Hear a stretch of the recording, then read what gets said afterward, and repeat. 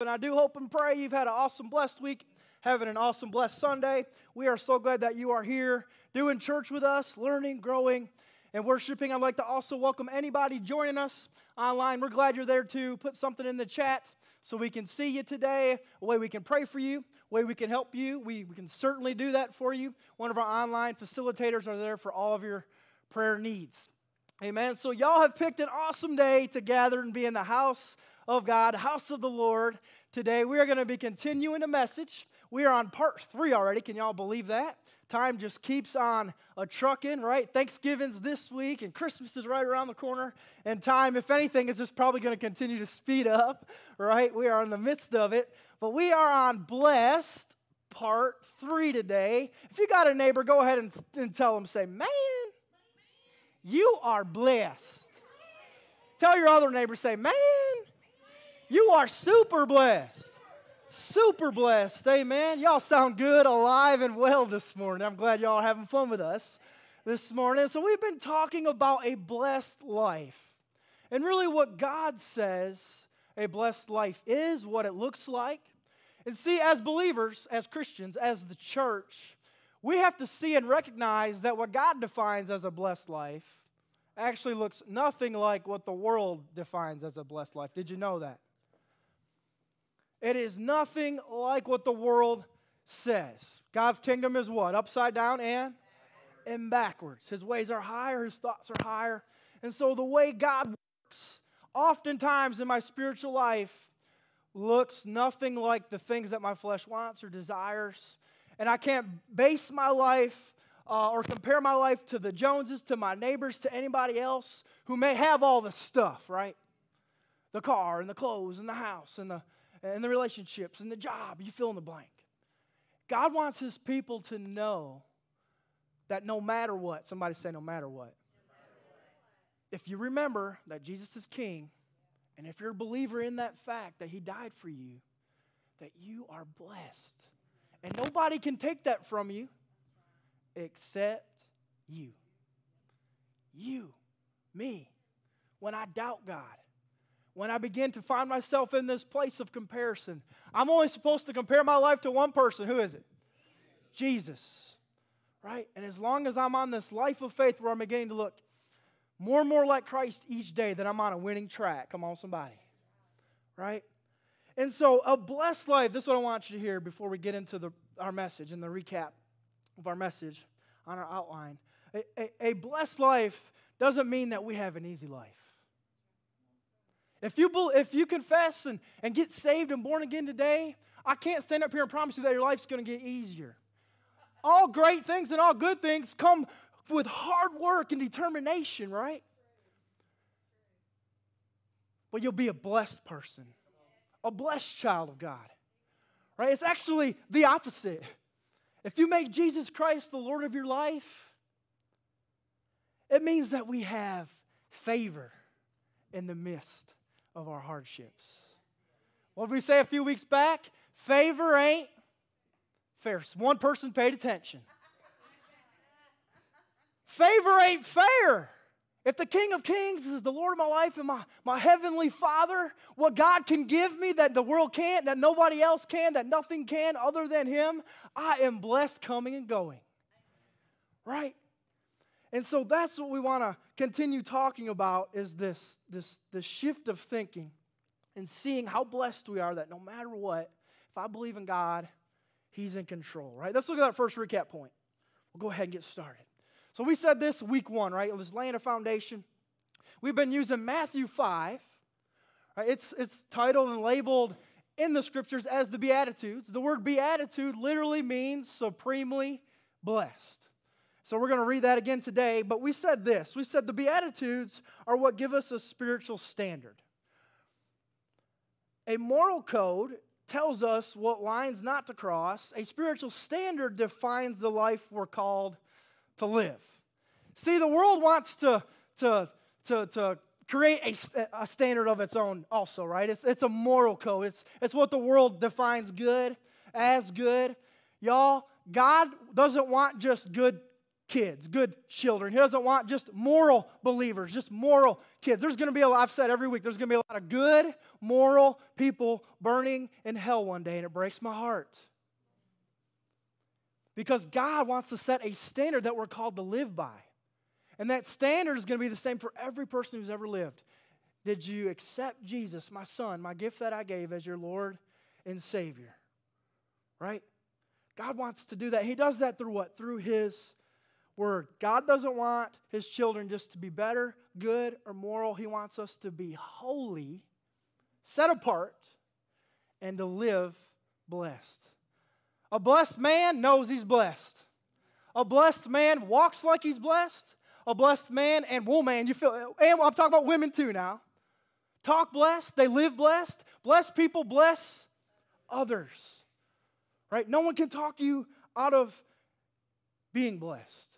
And so let's go ahead and read the Beatitudes. Matthew 5, we're going to read verses 3 through 12. Right? This is Jesus. He's preaching, He's teaching to the people. And this is what He says. He says in verse 3, "Blessed are the poor in spirit, for theirs is the kingdom of heaven. And blessed are those who mourn, for they shall be comforted. Blessed are the meek, for they shall inherit the earth." I'm going to stop there for a moment. We have talked about those the last 3 weeks. And so these next two verses are what I want you to highlight and underline, where we're going to be focused on and talking about today. These next two blessings, these next two Beatitudes, verses 6 and 7. It says, "Blessed are those who hunger and thirst." Somebody say thirst. "For righteousness, for they shall be filled." For they shall be filled, it says. "Blessed are the merciful, for they shall obtain mercy." He goes on, "Blessed are the pure in heart, for they shall see God. Blessed are the peacemakers, for they shall be called sons of God. And blessed are those who are persecuted for righteousness' sake, for theirs is the kingdom of heaven. Blessed are you when they revile you and persecute you and say all kinds of evil against you falsely for my sake. Rejoice and be exceedingly glad, for great is your reward in where? In heaven. In where? In heaven. If I'm blessed, sometimes I got to know and remember that my blessing may not come as fast as I need it to. God's timing's perfect. I have to remember that if my prayer hasn't been answered just yet, that my reward is still awaiting me where? In heaven. Because I'm blessed according to His standard, according to His word. Right? And, verse 12, it says, "Rejoice and be exceeding glad, and rewards in heaven, for they persecuted the prophets who were before you." Who else did they persecute? Our very own Lord and Savior, Jesus Christ Himself. If Jesus experienced hardships, you and I are going to be experiencing hardships. Right? Jesus understands your pain. They even turned on Jesus. Jesus was betrayed. He was crucified. Right? So, but according to the Beatitudes in the Scripture, Jesus, He gives us a blueprint, and defines what a blessed life is, what it looks like. These blessings mark us as children of God. Any children of God in the house? Right? These blessings mark us. The hardships of life declare that I'm blessed if I believe in Him. Let's look at that next point, recap point. So we said, Jesus said, "Blessed are those who mourn, for they shall be comforted. The mournful are grieving, the broken, and those who wail in anguish and in pain." God has a special blessing reserved for those who look to Him in times of grief and pain. Because each and every one of us have been hurt, we said. Because each and every single person, even Jesus, who was perfect, was nailed to a cross, experienced pain, will experience pain. How much more important is it that every single person have a comforter? We all need a comforter. Jesus is the anointed healer of your pain, of that thing that hurt you. God didn't cause those things. When Adam and Eve sinned and fall short of the glory of God in the garden, sin what? Entered into the world. And God loves us, and He loves us so much that He is never gonna take away your free will. What do I mean by that? He is never going to take the free will of any person to choose God or sin. God wants his people to live for him because he wants them to choose him, right? And so God, he understands your pain. Believe me, he understands your pain. And it says in that beatitude that blessed are those who mourn, for they shall be comforted. He can comfort you. You got to let him. He is just waiting for you to draw near, climb into his big, I said last week, his big cosmic, gigantic lap, right? Imagine how big God's lap is, and he wants to help you through. Amen? He wants to help you through. Look at that next recap point. We talked about that last week. If you missed that, you can check that message online, and it'll bless you. Amen? So this next recap point, we said, Jesus said, blessed are the meek, for they shall inherit the earth. Meekness is not weakness. I love that. Say that with me. Meekness is not weakness. Right? It's a gentle spirit rooted in a confidence in God. The meek trust God, therefore they don't have to play God. Meekness is confidence rooted in my faith and trust in God. And when I know that God's got my back, I don't have to play God. I don't have to manipulate people. I don't have to try to make it happen because I'm by faith waiting for my God to intervene on my behalf. Come on, somebody. I believe that he can. I believe that he will.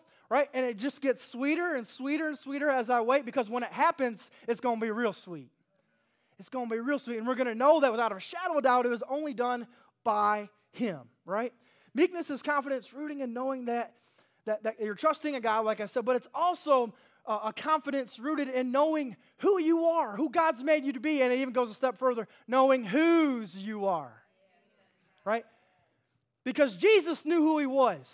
He walked in confidence, gentleness, and meekness. Now, he got onto the Pharisees, but he still walked in a meek spirit, right? A confidence, a gentleness that drew people on him because he knew who he was and he knew whose he was. We need to know who we are in Christ and whose we are. That is meekness, amen? Let's look at that first new point for today. So like I said, we're going to look at those next two verses, verse 6 and 7, today. And so Jesus said, we just read it, blessed are those who hunger and thirst for righteousness, for they shall be what? Filled. For they shall be filled. There is a special blessing for those who have a spiritual appetite, craving, an inner hunger, and a gnawing of the soul. There is a painful realization of eternal death if that hunger and thirst is not quenched. Every single person on the face of the planet is hungry and thirsty, spiritually, so to speak. We are all craving, and y'all, we have an appetite, don't we? We have an appetite. Oh man, we got a gnawing of the soul. People are hungry and thirsting and craving truth.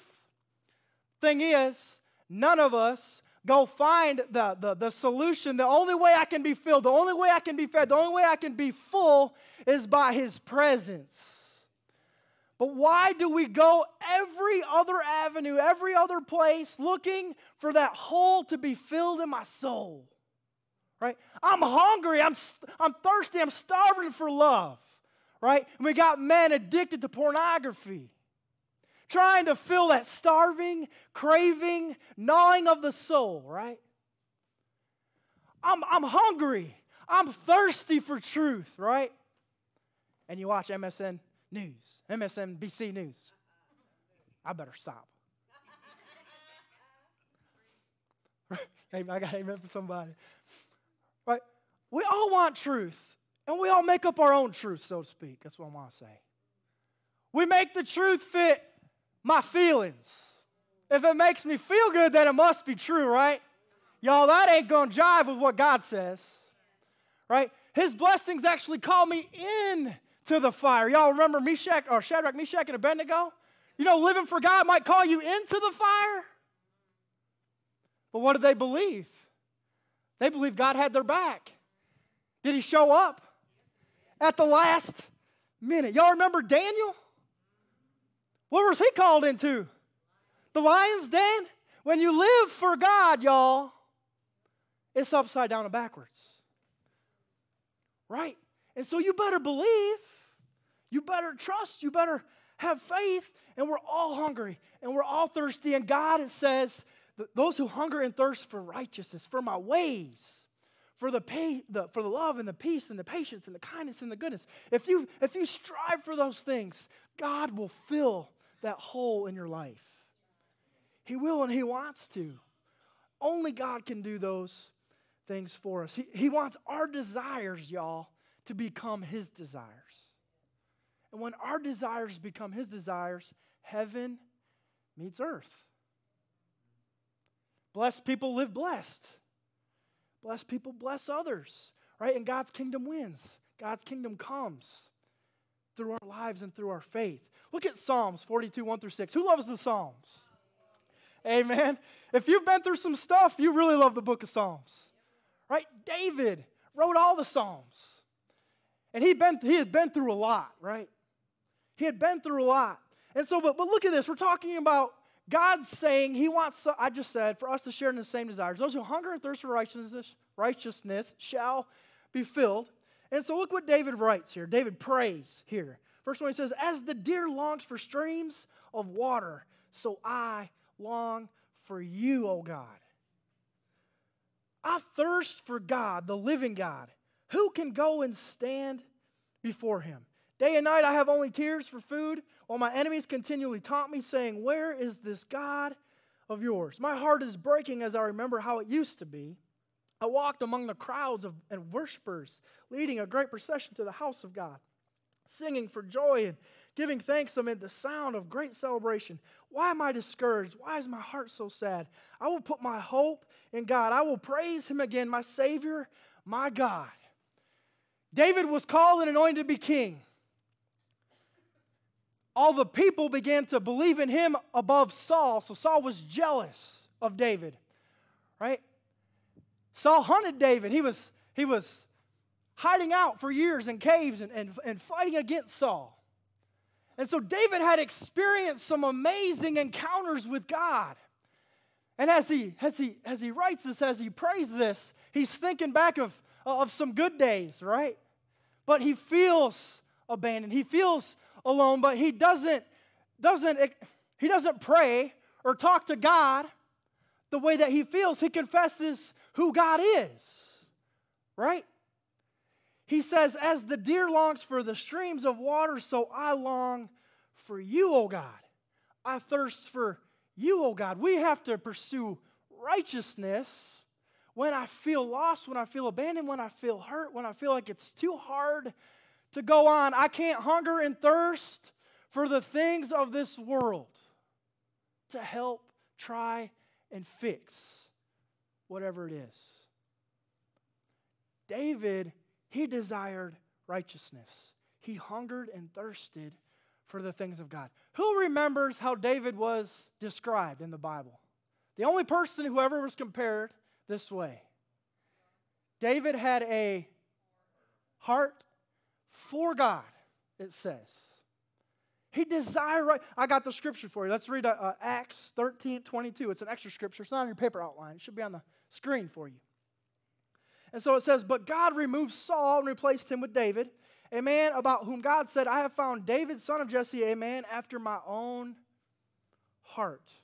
He will do everything I want him to do. And Paul in Acts is referencing 1 Samuel 13 through 14, when Samuel the priest declared David the new king because Saul was living in sin. Saul was not doing what God was asking him to do, right? He wasn't pursuing righteousness. But Saul was called and appointed to be king just as much as David. It said Saul stood head and shoulders above everybody else.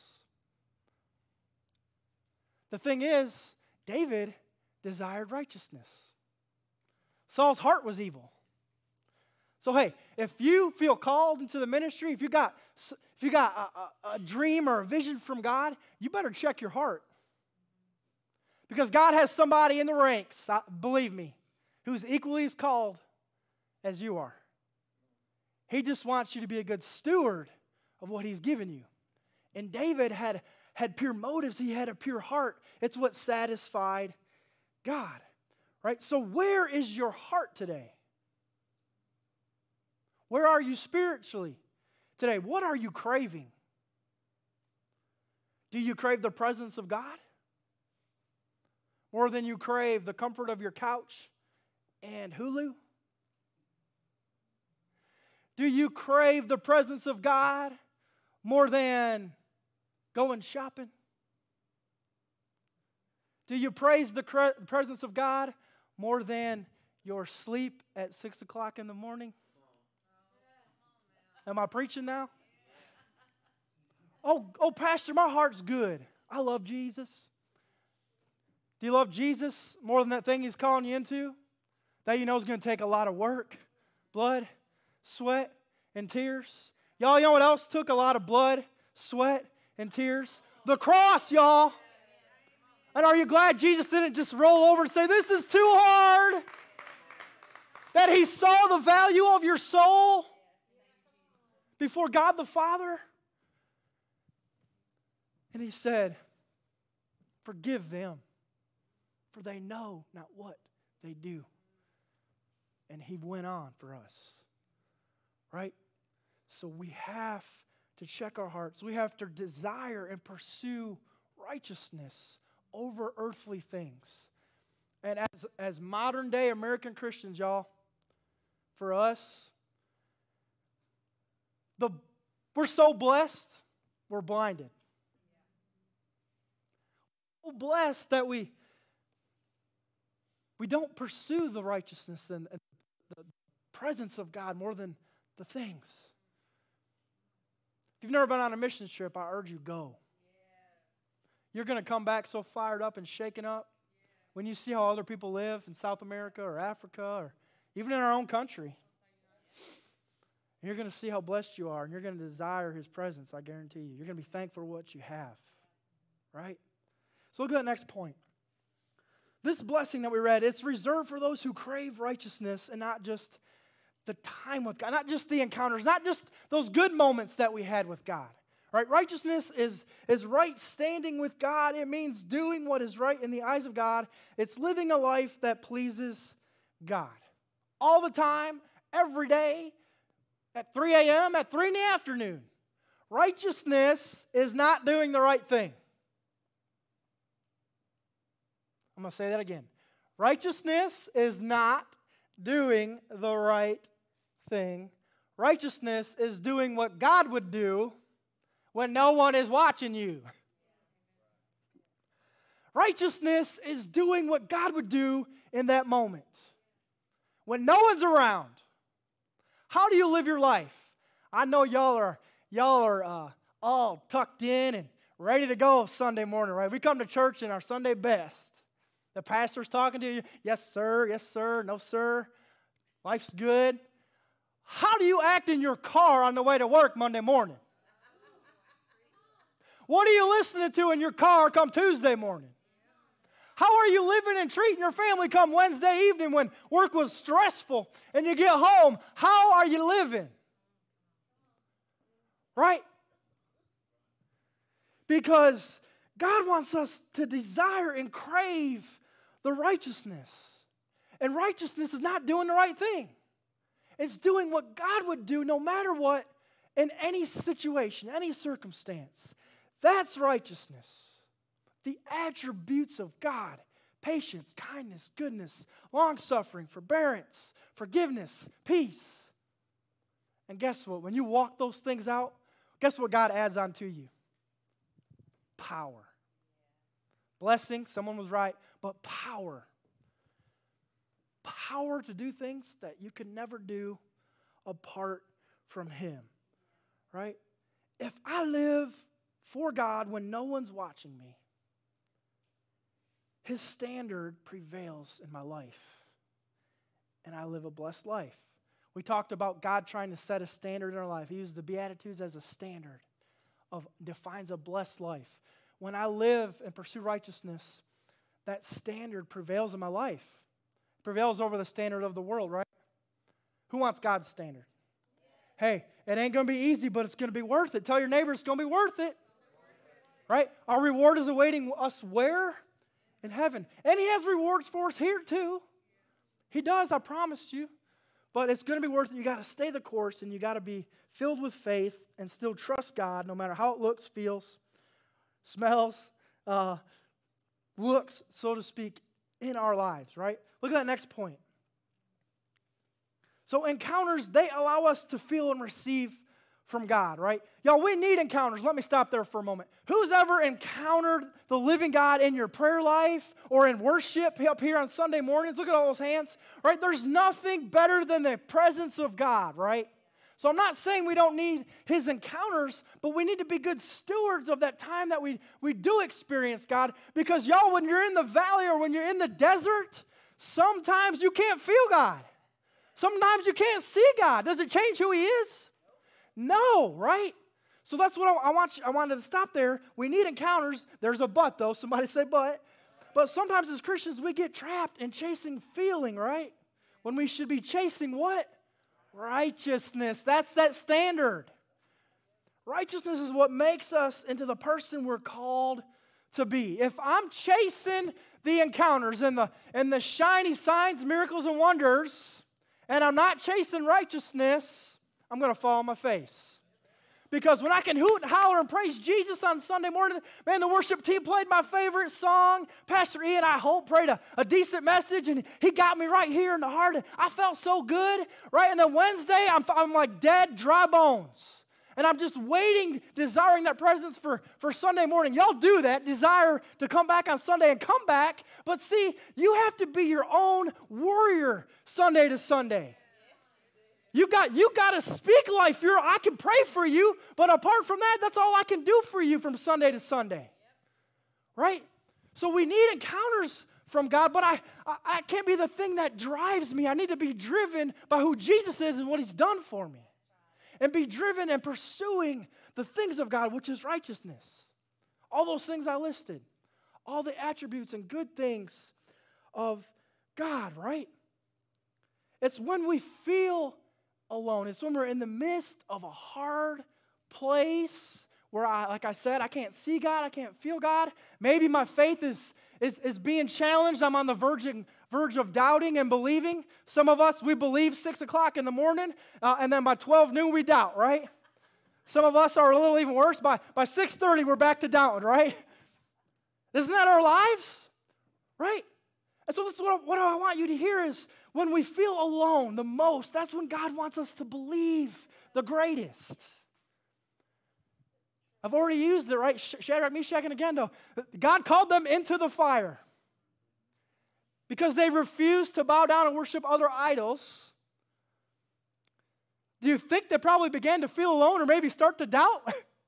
I can't answer that. But because of their faith, God did the biggest sign, wonder, and miracle for them. Right? And so when you feel the most alone, when you feel the most tested, when you feel the most tried, you got to bear in. You got to get on your knees. And you got to open this, the Bible, right? The Bible. And you got to believe because the world wants to snatch that seed of faith. The devil wants to snatch that seed of faith. And the devil don't have to snatch it if you've already did it yourself. You keep saying, the devil's messing with me. The devil's messing. No, he's over there laughing at you. Because you confess Jesus on Sunday, and then Wednesday you're there kicking yourself in the butt, knocked yourself on the ground, rolling over, it's too hard, can't do this. When you actually say yes to God, now the devil says, okay. Right? Then the test comes. You got to be strong enough.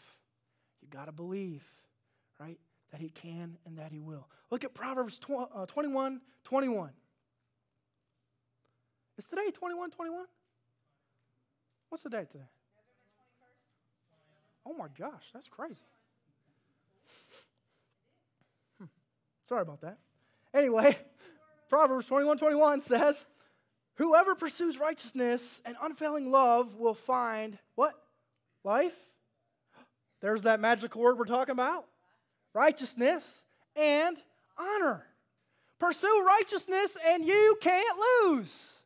If you pursue His ways, His will, you can't lose. Even if the world makes it look like you're losing, you're still winning because Jesus is still King. Jesus is still Lord. He's still large. He's still in charge. He's still in control. Amen. Look at that next point, and we're going to move on to the next one. I want to wrap it up with this. So righteousness allows us to steward those encounters that I'm talking about. When I do feel God, those moments, sometimes when you're in a dry season, you have to draw and pull from those encounters that you had, right? To say, you know what? God showed up on my behalf that one time, that one day, so He's going to again, right? So righteousness allows us to be good stewards of the encounters of God so that they'll actually produce lasting fruit. If we are desperate for what God can give us, but not hungry for righteousness, we end up wasting our blessing and squandering our inheritance. Righteousness, it allows us to be good stewards of what God has given us, is giving us, what I have. It allows us to be good stewards, period. Thing is, God, He wants us to desire His presence more than His gifts. He wants you to say yes to Him because you on the inside want to say yes. He doesn't want you to desire the things that He can give you, and He can give you some things. I can stand here and talk about how blessed I am, and I am more blessed than I ever deserved, dreamed, thought, or imagined. And that only happened to me because I first said yes to God and began to pursue righteousness. Now, I'm not perfect. I'm probably the most jacked up person in here, to be honest with you. Y'all heard my story, my testimony, what God's done. So it's nothing what Ian's done. It's what God's done through His Holy Spirit, His presence in my life. Right? And I have to be careful that no matter how good my life gets, that I don't turn other things, even blessings of God, you can turn into idols. Did you know that? Man, you prayed so hard for your spouse. God, I love you so much if you just send me the perfect man or a perfect woman. God sent that spouse to you. Now 10 years later, you're like, right? You turned His blessing into a curse. He didn't turn it into a curse. Who did? You did. I'm stepping on some toes today, ain't I? Somebody say today. Right? We can turn blessings from God into things He didn't call them to be. And it gets out of whack when I turn those things into idols. No one can satisfy. No one can fill like God can. Your spouse is supposed, it says in the Bible, a man who finds a wife finds favor with God. If you make your spouse your God, man, you're going to be empty. See, He wants to add on to you, but He still wants to be God. Right? And so pursue righteousness and you can't lose. Look at Luke 16 through 10. It's another one I added. It's not on your paper outline. Y'all really changed the outline up a lot this week. So if you're following that paper outline, it's going to be pretty much wrong. The TV is going to be pretty much right. So the Holy Spirit just changes messages sometimes. And so I feel like it's what the Lord wanted to say today. So it says, if you are faithful in little things, you will be faithful in large ones. Did y'all know that? But if you are dishonest in little things, you won't be honest with greater responsibilities. So at the end of the day, we have a choice to make. What's my choice? Choose to be faithful with little. Be a good steward of what I have, and God will add on to me. And by faith, I need to continue to pursue Him so I don't turn those blessings from God into idols that can come and still kill and destroy from my life. So choose to be faithful. Amen. Look at that next point. That next beatitude, that next blessing we're going to talk about today, we're going to move on from that last one. We're going to talk about what Jesus said. He said, blessed are the merciful, for they shall, what does it say? Yes, receive mercy, obtain mercy. Right? So those who give mercy, is that what you're telling me? Those who give mercy, get mercy? Okay. It says mercy is forgiveness, compassion, pity, or sympathy. Jesus commends and celebrates one of the greatest attributes of God. I say this all the time. Let's see who's paying attention. What does Pastor Ian say being a Christian is defined as? What does Christian mean? Yep, Shondor, I knew you was with me. It literally means Christ-like. Who believes Christ is merciful? Who has experienced the mercy and forgiveness of God? Every hand better be raised.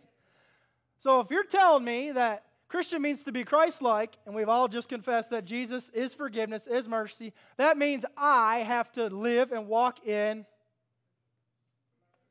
mercy, in forgiveness, in humility, even when I might be the right one. Y'all going to be limping out of here today.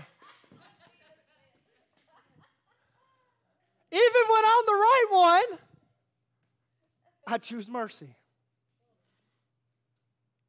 Because if God forgave me, you know God died for you on your worst day? The Bible says, while we were yet sinners, Christ died for us. So if Christ chose me on my worst day, Ian's worst day, if I could like put it on a big screen TV and play it, oh man, that would be so embarrassing. Think of your worst day just broadcasted to the world. Jesus was there, He saw it, He lived it. That's why He came. So why can't we, at our daily encounters, we meet somebody, we have no idea what they've been through, what they're going through. Maybe their husband or wife has cancer, they got 10 kids, they just got fired. We have no idea. It's their worst day maybe, and they offend me. I'm right. I was right at that intersection driving my car, and they were wrong at that same intersection driving their car. Right? God says, you are blessed for those who are merciful will receive mercy. Those who withhold forgiveness will not be forgiven. We're to walk in grace. We're not to just walk in grace. I believe we're supposed to adorn grace. Putting it on like new clothes when we go to work. Y'all ever been around somebody who just walks in the presence of God? Like just being in the room with them, you can just, the gentleness and the love and the sincerity. That's what God wants His church to look like. That's how you shine for His glory, right? In a dark world. Something that's set apart, holy. And maybe mercy is the key for us. Because y'all pay attention to what's going on in the world? Y'all, we are at each other's throats. Christians even, at each other's throats. Confessing Jesus, hating on other people the way the world does. That's not holy. That's not different. That's not set apart. That's not building a kingdom and bridging the gap for people who are dead going to hell to come into heaven. We're supposed to love and forgive them into heaven. Right? We need mercy because we've all failed. Remember that before you judge somebody else. You needed mercy when you failed. Now you got it all put together. Think you do. Because God did that for you, how much more so are we supposed to give that to them? Don't judge other people. Look at Matthew 7, 1-2. We all got to start somewhere, right? It says, don't what? Judge others, and you will not be judged. For you'll be treated as you treat others. Man, that does not sound like rocket science to me. Treat others as you'd like to be treated, it says. And it says the standard. There it is. Now remember our first point? The standard that God defines through the Beatitudes? It says the standard you use in judging is the standard by which you will be judged. Oh, buddy. If you are just walking around every day, scrolling on Facebook, Instagram, whatever else, just judging people. Oh, man, they did that. Oh, man, I'm better than that. Oh, man, I'm way better than that. You are going to be judged and held to the same standard that you set in your life. See, this is how you win. Stop judging others according to your standard and judge others according to God's standard. And guess what? You won't see anybody falling short. That's where we're skewed. That's where we're messed up. I'm judging people according to my standards. God sets the standard, right? And God's standard is mercy. That is His standard. Forgive them for they know not what they do, He said. Forgive them for they know not what they do, He said. That is His standard. He is rooting for every single person to come and accept Jesus until they don't have breath in their body anymore. And if that happens to a lot of people, y'all, they had millions of moments, millions of opportunities to accept Jesus over their sin, and many are lost not doing that. And it's not because Jesus' standards messed up. Did he give them grace? Did he give them mercy? Did he give them opportunity after opportunity to say yes to me? He says, I don't judge you. I don't condemn you. I don't forsake you. Just say yes to me, and we'll work together. We'll walk together. We can get through this. I'm going to change you from glory to glory. It's going to be a process, but just say yes to me. You hunger and thirst for this thing on the inside. If you just say yes, I can fill you. Right? That's his heart. That's his desire. God's standard is mercy. Church, we need to be clothed in mercy. The next point, this beatitude, it releases an equivalent blessing because it says, those who are merciful shall receive mercy, right? That's an equivalent. That's equal.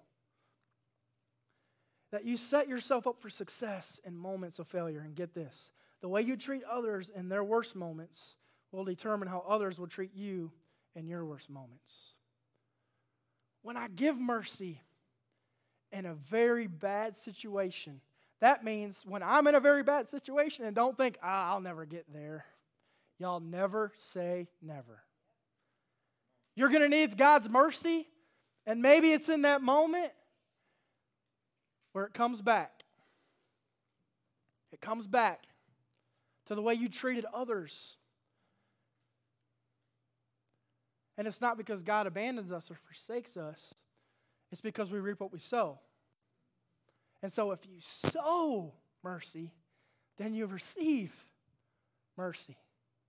Right?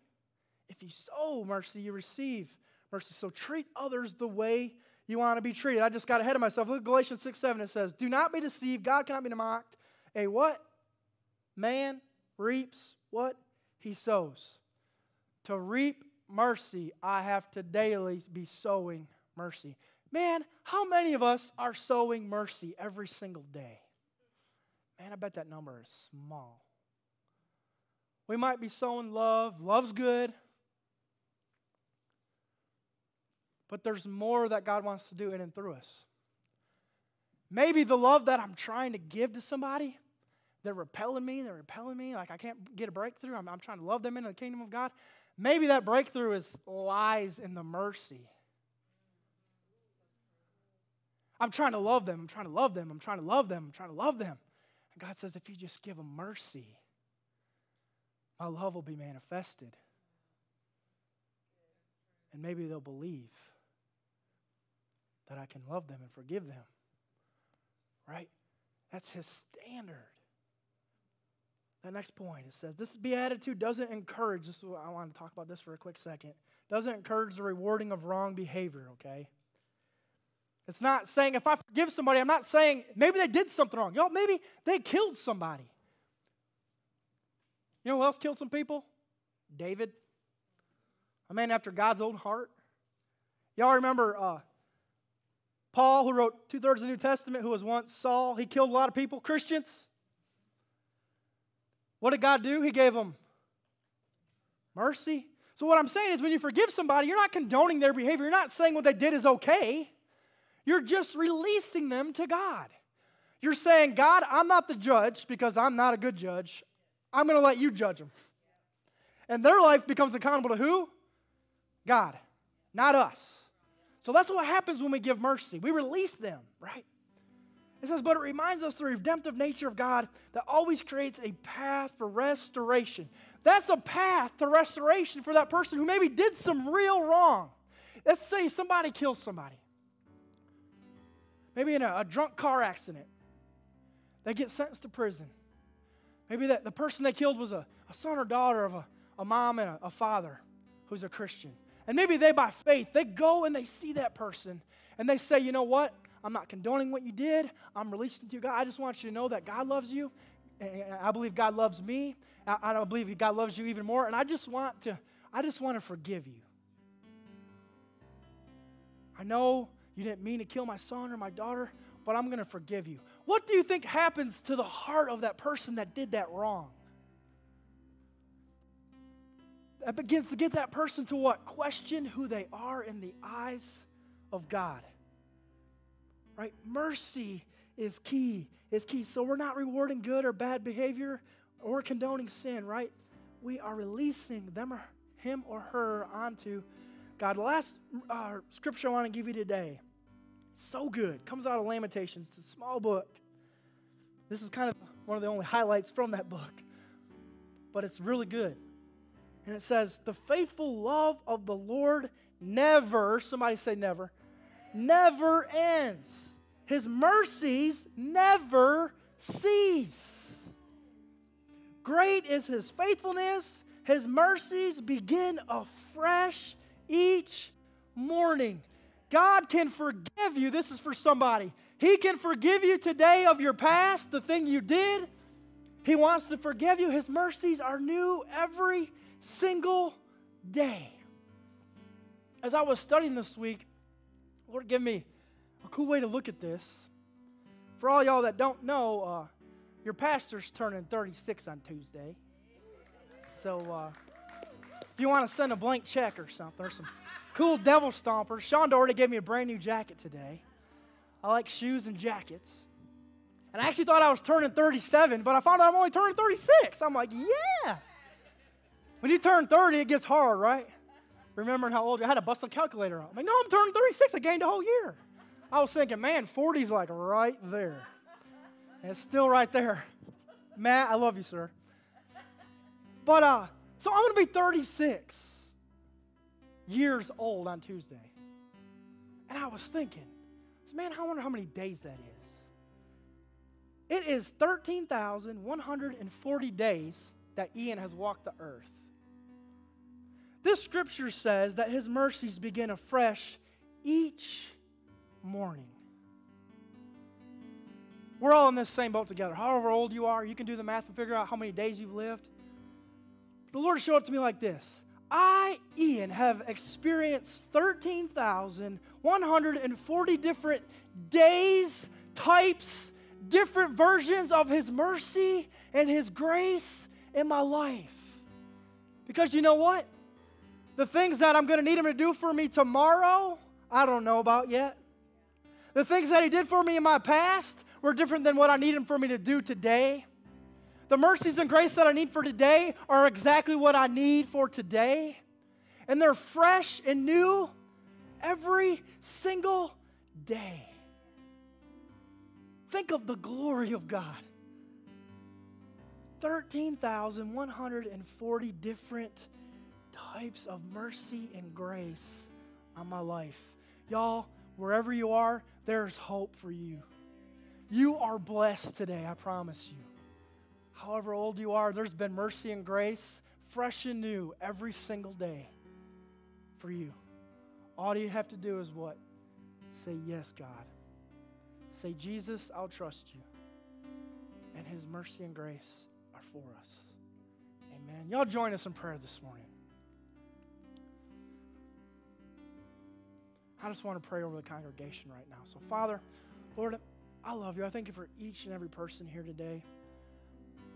I just pray the Holy Spirit said something to us, something that we can take home with us, something that we can literally apply to our lives. God, your word is living and breathing. It's a living word. Jesus, you are a manifestation of that word, and I pray that we would put on that word, whatever it was for us today. God, and we stand on that word, that your mercy and grace are fresh and new every day. God, I need your mercy today. And because I need your mercy, let me give mercy. Let me give mercy. Let us not withhold blessings from others, but help others and love others and forgive others into the kingdom. In Jesus' name. If you're gathered here today, or maybe you're watching us online, and right now, you maybe feel like you're on the outside looking in, so to speak. That Jesus Christ right now, whatever your life looks like, is not your Lord. And He's not your Savior. You've been doing life your way. You've been judging people according to your standards. You're not walking in His love. You're not talking in His love. You're not forgiving. and who He is? And Jesus is simply just not your Lord. He's not your Savior. Maybe He has been, but right now, today, He's not. And you want to change that. I want to help you change that right now, today, to where you can go home with hope and joy, knowing that God has forgiven you and that He loves you and that you have become a child of God. Jesus told Nicodemus that you must be born again. To be a part of the kingdom of God, I have to be born again spiritually. So if you want to make that decision today, it's going to be really easy. If you're watching us online or you're here in the sanctuary, all I want you to do, no one's looking at you. If you are born again, I want you right now to pray for the lost, please. Pray for the lost world right now. But if you're here today and you want to make that decision, you want to say, Pastor Ian, I want to make that decision today. I want you right now just to stand up. Stand up. It's something you do every single day without even thinking about it. But right now it's going to be special because you're thinking about what God's saying to you right now. And you're going to change your eternal destination, and you're going to change your little physical destination of your life. You was running towards sin, and now you're going to begin to run towards righteousness. So if that's you, you want to do that, I'm going to give you a few more seconds. A few more seconds. If that's you online, hallelujah, there's somebody standing. Stay standing. God loves you. If you're watching online and you want to make that decision, say, I'm making that decision. Put that in the chat. We are going to say a prayer today. Father God, Lord, you're so good. I want you to repeat after me. Heavenly Father, God, we accept and believe in your Son.